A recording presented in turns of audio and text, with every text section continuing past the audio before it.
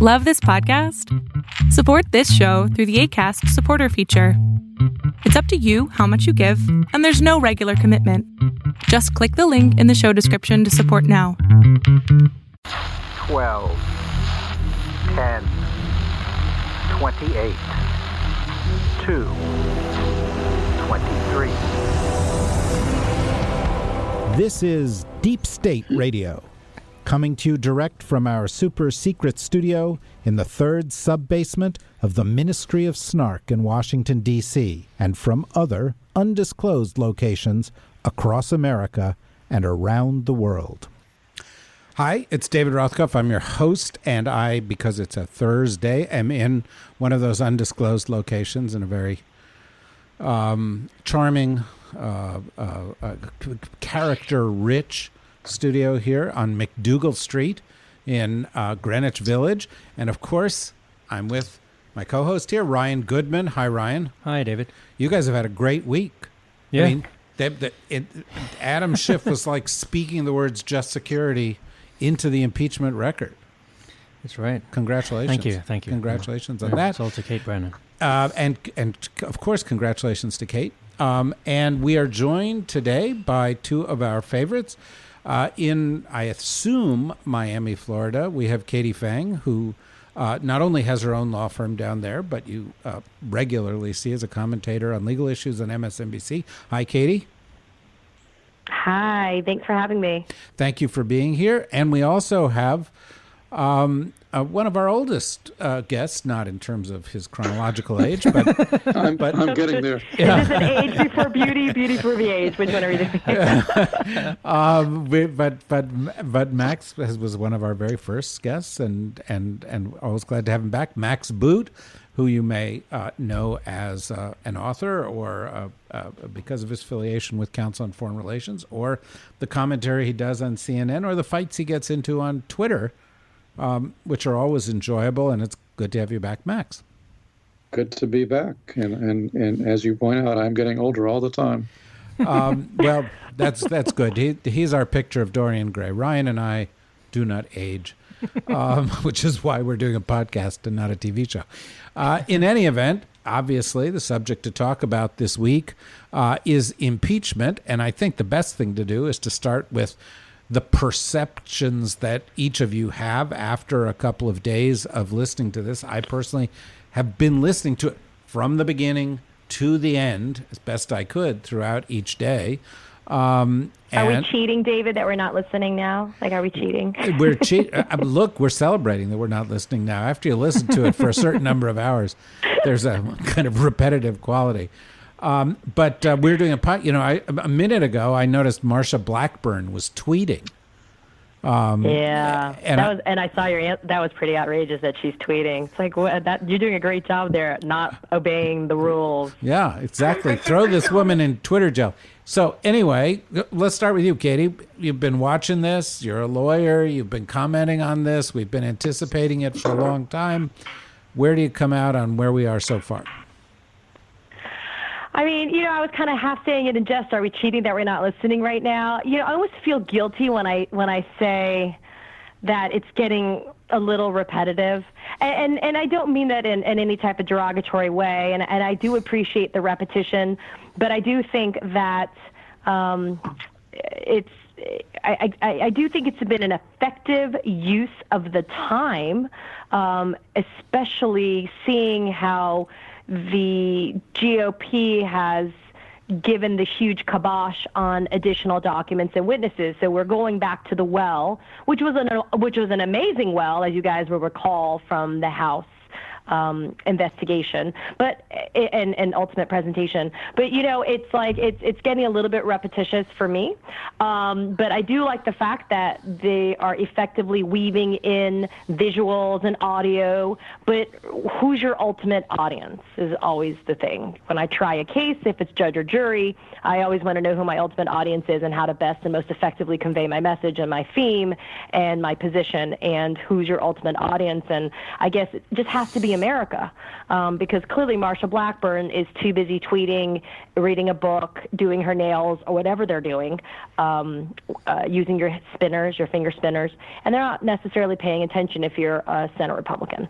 So I think that it's going really well, but I do think you can't expect America, if that is your ultimate audience, to be listening all the time. People work, people have families, people have other obligations, and so I think that some of it is being lost. I think some of the message is not coming across, but I do think that the encapsulations that are being done on places like Twitter, Facebook, social media, whatever, I think that they're being done well, and I think the summaries are really sending the right message. But I do think that there is a foregone conclusion, unfortunately, to this experience, but I am glad that in our lifetime that we're seeing this historically come to pass.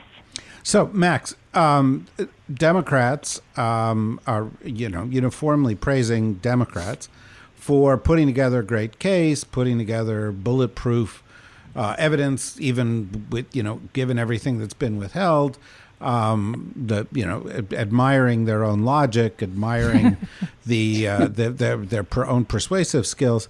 But the Republicans seem to have resolved not to care. And, that seems to me to be the sort of the ultimate defense. Democrats can make the case, but if the Republicans say, I don't care, then it doesn't matter how good that defense is. What do you think of that? And what do you think of where we are? Well, it's certainly true that most Republicans are intent on ignoring the evidence, certainly most Republicans in the Senate. But, not all. I mean, it's pretty interesting that what Rand Paul said earlier in the week, which was that, he would love to be able to dismiss the charges right now, but they only have about 45 votes. So there's at least 8 Republicans in the Senate who refuse to dismiss the charges, who at least want to go through some semblance of an actual trial. And some of those have said that they're interested in hearing witnesses. So, I do think that the arguments that Democrats are making, while they're going to be tuned out by most of the Republicans, there's a handful, 4 or 5, who I think are genuinely perhaps swayable here. And it's also pretty interesting what John Kennedy, the Republican senator from Louisiana, said, which is that he's hearing a lot of new things here. And let's not underestimate the kind of information silo in which most of the Republicans have trapped themselves, where they actually believe the BS on Fox, and they actually think that the Democrats have no actual evidence, and it's all an anti-Trump conspiracy. So, for those of us who have been, immersed, you might even say pickled in this case for many months, there's not a lot of new stuff here, frankly. We've heard it all before, but we have to remember that not all of the senators have heard it before. And, of course, we also have to keep in mind that the audience extends beyond the Senate. And although there is an element of repetition, I think it is significant that these hearings are dominating the television airwaves, that this is like a block across the TV traffic for these several days, because it's kind of forcing even casual news consumers to at least notice that there is something going on here. And some of them might even tune in and might even be convinced. And I would say, I would remind listeners that when this whole process started in the fall, there were a lot of people, including Democrats, who thought this was all going to backfire, was going to blow up. It was just going to energize the Trump base and create more support for him. Of course, that could still happen, but it really has not happened to date. And it's very significant. I think when you see the polls that have come out this week from CNN, from Pew, saying that a majority of the country thinks that Trump should, in fact, be impeached and removed. That's a bare majority. But even more significant is that by a large majority, people think that he did something wrong. And the Pew poll, 70% say that he definitely or probably acted unethically. 63% say Trump definitely or probably broke the law. And by the way, that includes 32% of Republicans who say that Trump definitely or probably has done illegal things. Now, it's also the case that even 60% of that 32%, the Republicans who think he did something illegal, even 60% of those are still in favor of Trump's reelection. So this doesn't necessarily translate into the fall, but I think this is kind of an ongoing battle for public opinion.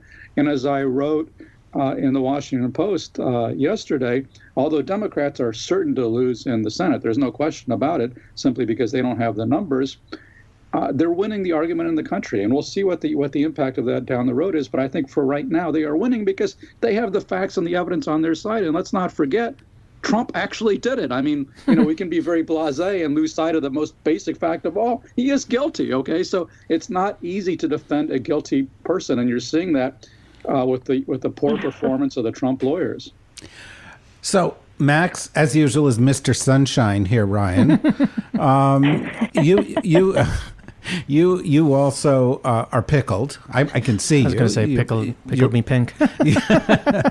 From watching this whole thing. But, I think Max makes an interesting point, right?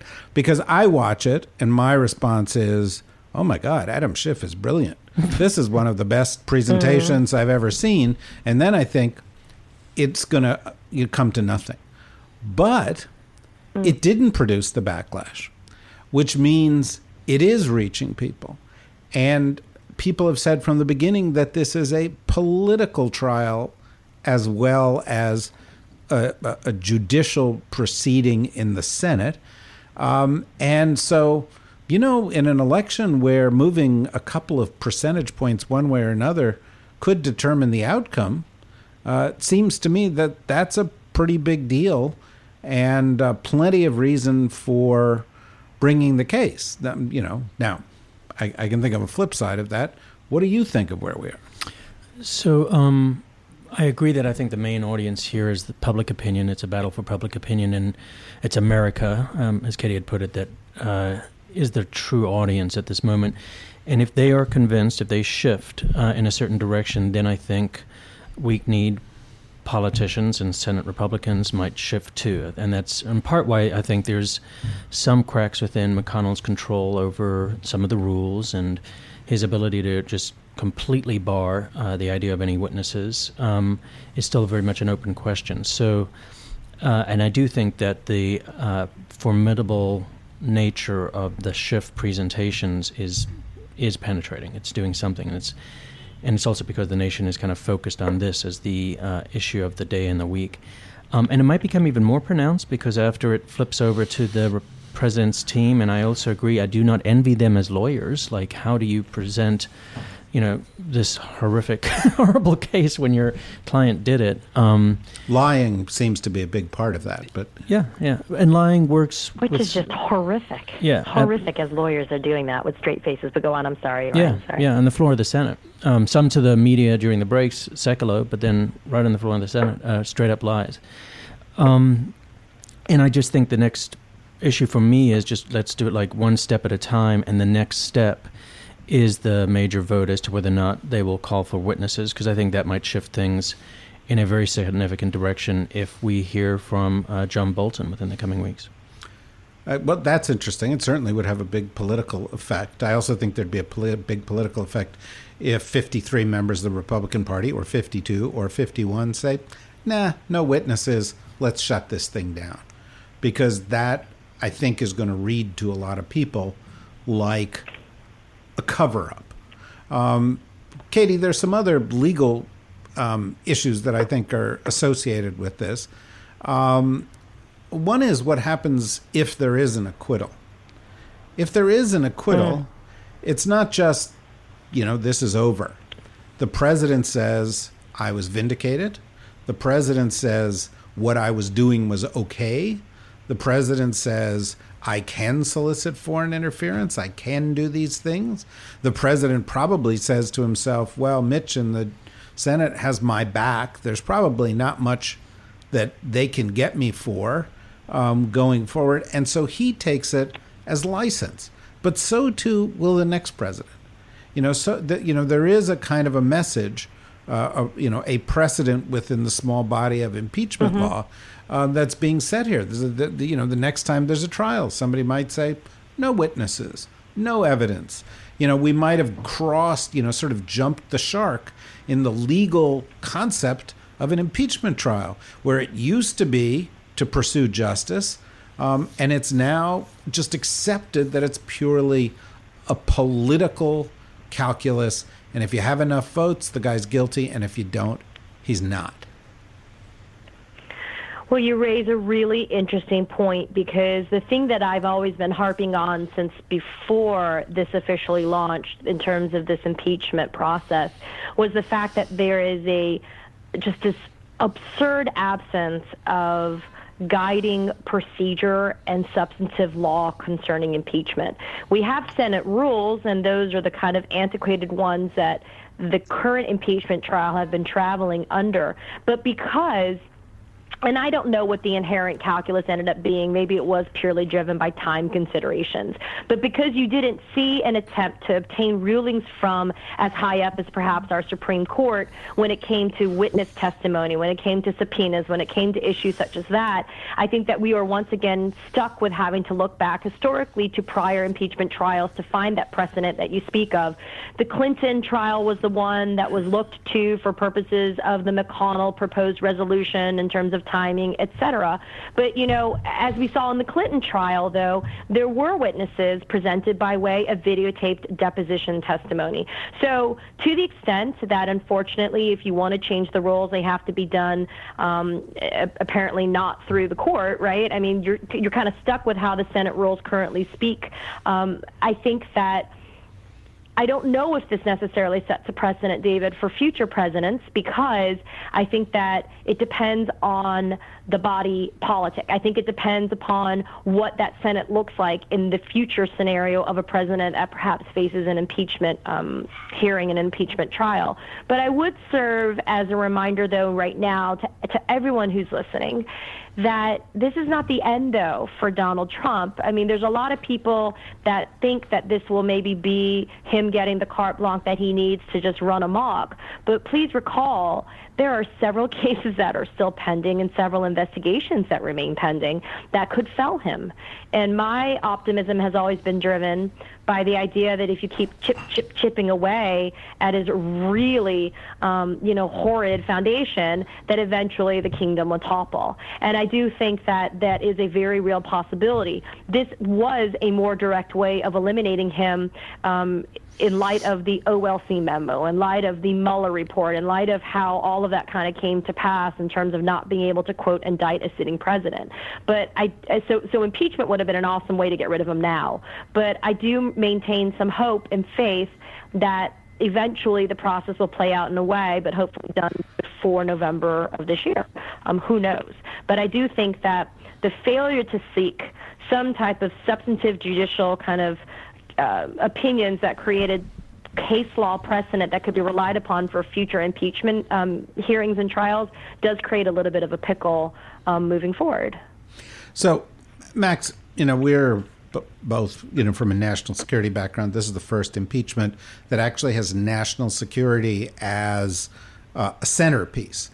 And so one set of the precedents affect U.S. presidents, the Senate, the U.S.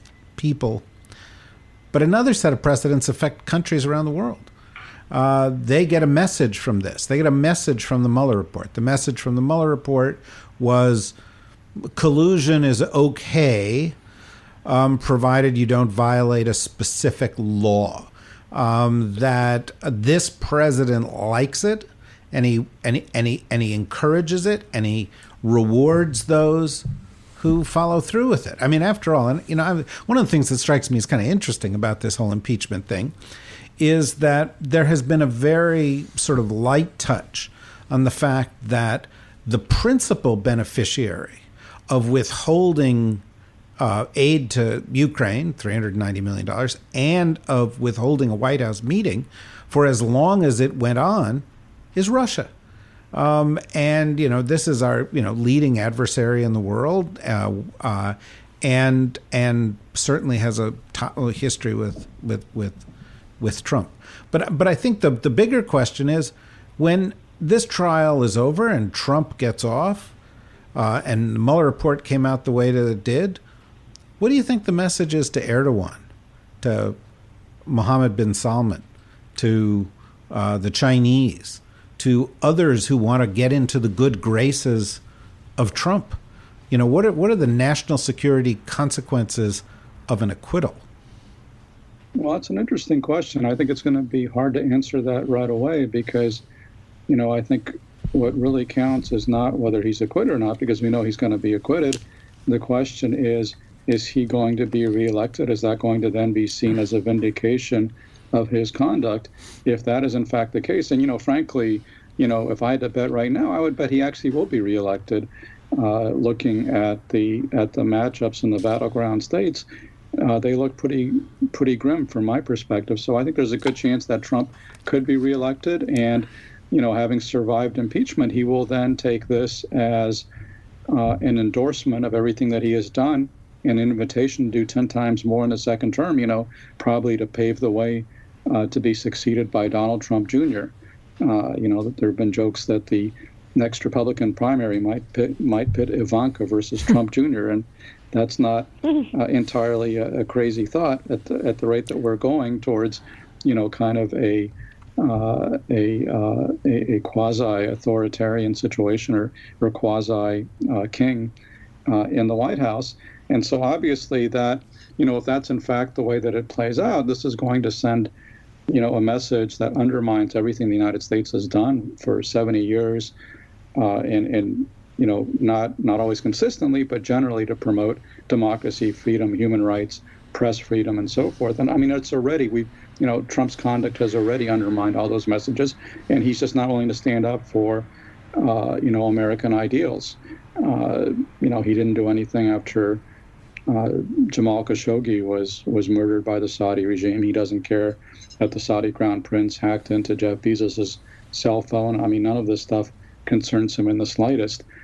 So already the damage is being done. I think it'll be greatly aggravated if, in fact, he is seen as getting away with this. But it's not a foregone conclusion that he will, in fact, get away with this, because, in fact, if the Senate acquits him but doesn't really deliver an exoneration in the eyes of the public, which is kind of the way that we're headed right now, and if Trump winds up losing in November, which is possible. Again, it's not the way I would bet, but it's certainly possible that he's going to lose in November, and it's going to be a close election, I think, no matter what.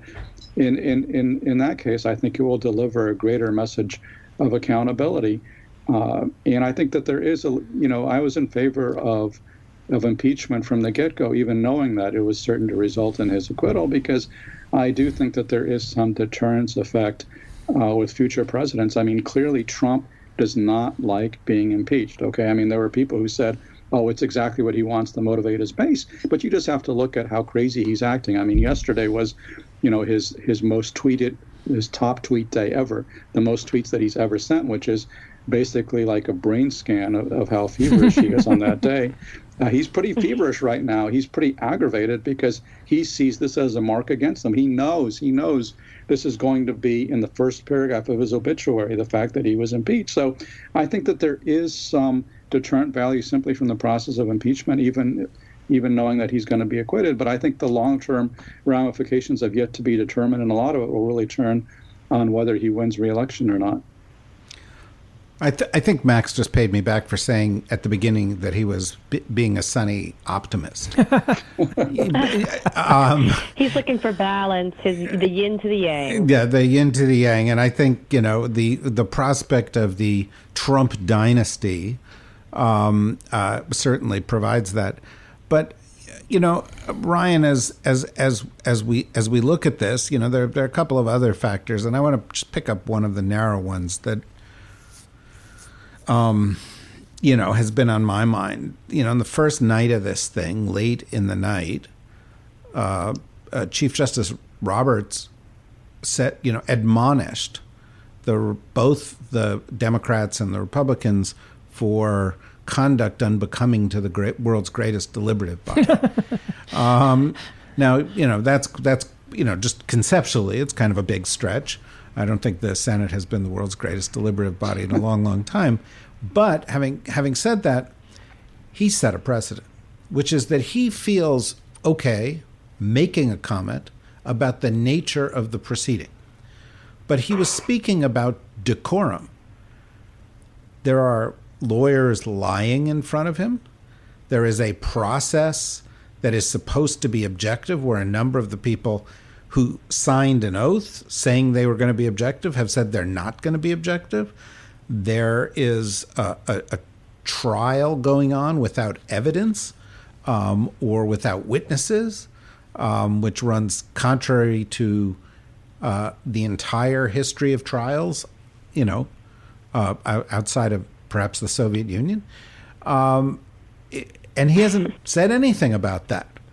Where do you come out on, what's his role? Or, is he just a bump on a log? Or, now that he's talked, is his silence on those things a tacit acceptance of them?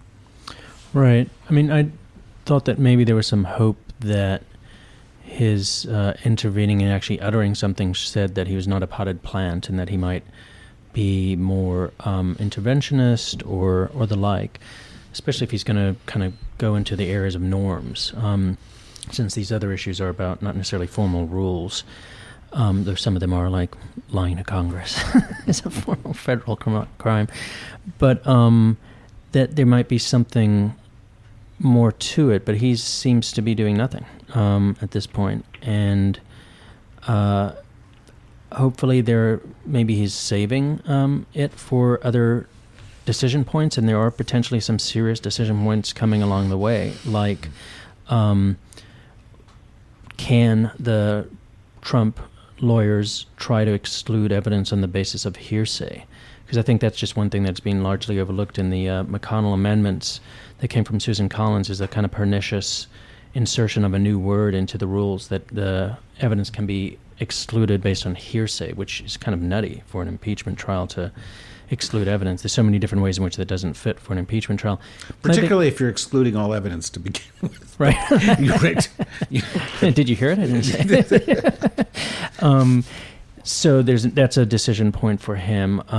The executive privilege, so if Bolton shows up and then there has to be a determination as to whether or not he can assert executive privilege to block answering certain questions, that might be a point for the Chief Justice. So there's hope that maybe he's saving it for more important moments, and he's already laid the groundwork that he's not going to just be there as a potted plant, but right now he seems to be a potted plant. And another one that I think you didn't mention in a sense, but we mentioned it earlier in the podcast, which is senators, much more on the Republican side, openly defying one very clear rule that they're supposed to remain in the chamber. And some of them are out there tweeting or going on Fox News, not going to the bathroom, but rather going on Fox News outside of the chamber. I think that's an affront. If you're going to talk about decorum, that's an affront. They're supposed to be there like jurors.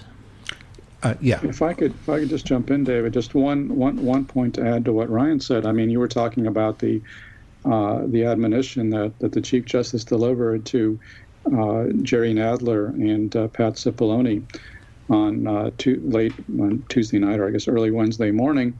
And I do think that was so far the only real misstep we've seen on the part of the House impeachment managers, who I think have been tremendous advocates, much more impressive than the other side, especially Adam Schiff, getting universal praise for a tour de force of oratory. And I think Hakeem Jeffries has been terrific, very persuasive, and all the others. But I think Jerry Nadler screwed up by, going over the line and saying Republicans were guilty of a treacherous vote, a shameful cover-up, et cetera, which, A, violates the Senate decorum rules, but I think more importantly, it's kind of giving the back of his hand to the handful of Republican senators that he actually needs to convince. There are, I think, 4 or 5 who are genuinely convincible, at least on the issue of witnesses, maybe even on the issue of impeachment. And so you don't want to insult those wavering voters. You want to try to bring them on board. And so I think there's a reason why Speaker Pelosi gave Adam Schiff the lead role here and not Chairman Nadler, because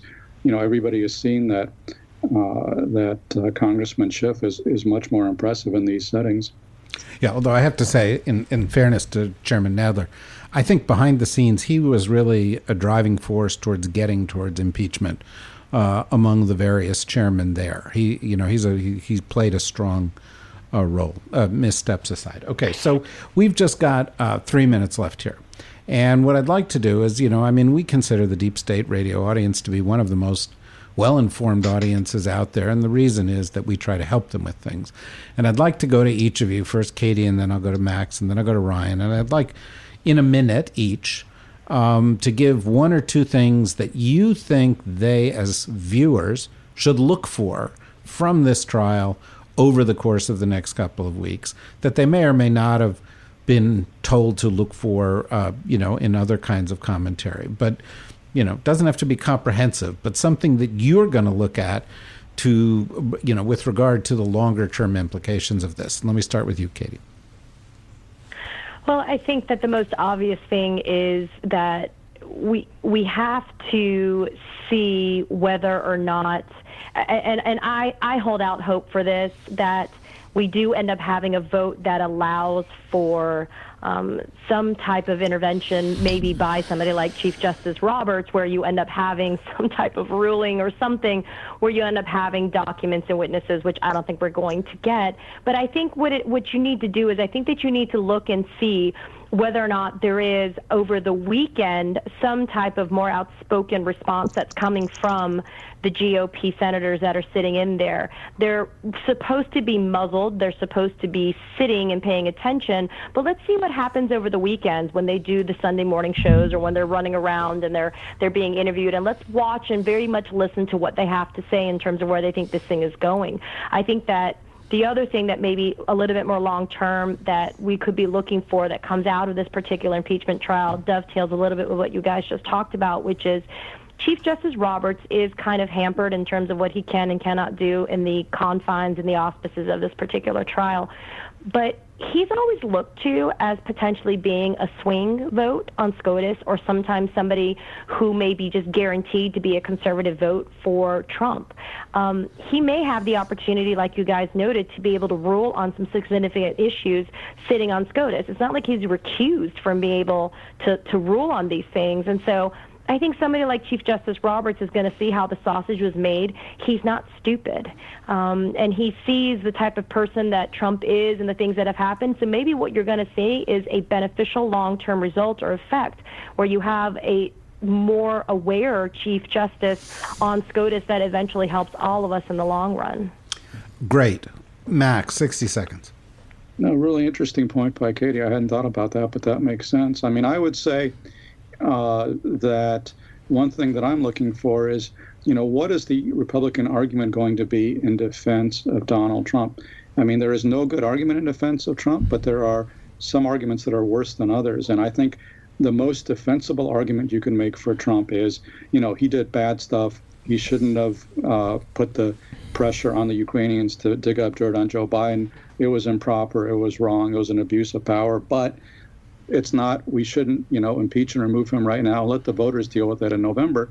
That's actually the most honest argument you can make. And to the credit of National Review, they actually made that argument in an editorial this week. And we at first heard some Republicans in the House, Congressman Will Hurd and others, kind of make that argument saying this is troubling but not necessarily impeachable. And that all has been silenced now because the official party line coming from the White House is it was a perfect phone call. He did nothing wrong. And sadly, you're seeing the Republicans in both chambers kind of line up like zombies to echo this inane Trump talking point. And I will be curious to see if any Republicans in the Senate actually take a more honest approach to his misgiving. And of course, also to see if any Republicans in the Senate ultimately wind up voting to impeach. I mean, I don't think it's going to happen. Maybe you'll get 1 or 2 votes at most, but if you could actually get 4 Republicans in the Senate voting to impeach, I think that would be a huge defeat for Donald Trump because it would mean that a majority of the Senate voted to impeach. It's still not nearly enough to remove him, of course, but if you could at least say there's a bipartisan majority, I think that would undermine his messaging. And I'm not optimistic that's going to happen, but if it did happen, I think that would be pretty big. Yes, indeed. 60 seconds, Ryan. So I was going to say the same thing as Max, that we've been talking most of the time about acquittal versus conviction, and I think the important thing is if there's a majority and it's bipartisan that votes to convict. It's a devastating impact to the president. And the other part that I would look for, it's a not necessarily a high likelihood, but who are the Republicans that might break? Who might be the kind of Larry Hogan of today? Larry Hogan was a conservative Republican on the House Judiciary Committee who voted against Nixon and in favor of the articles of impeachment.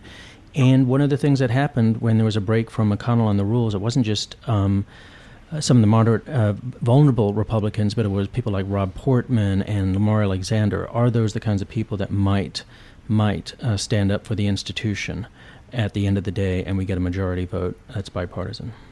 Yeah, and I think that the only thing that I would add to this is that there is a political consequence. It's an election year.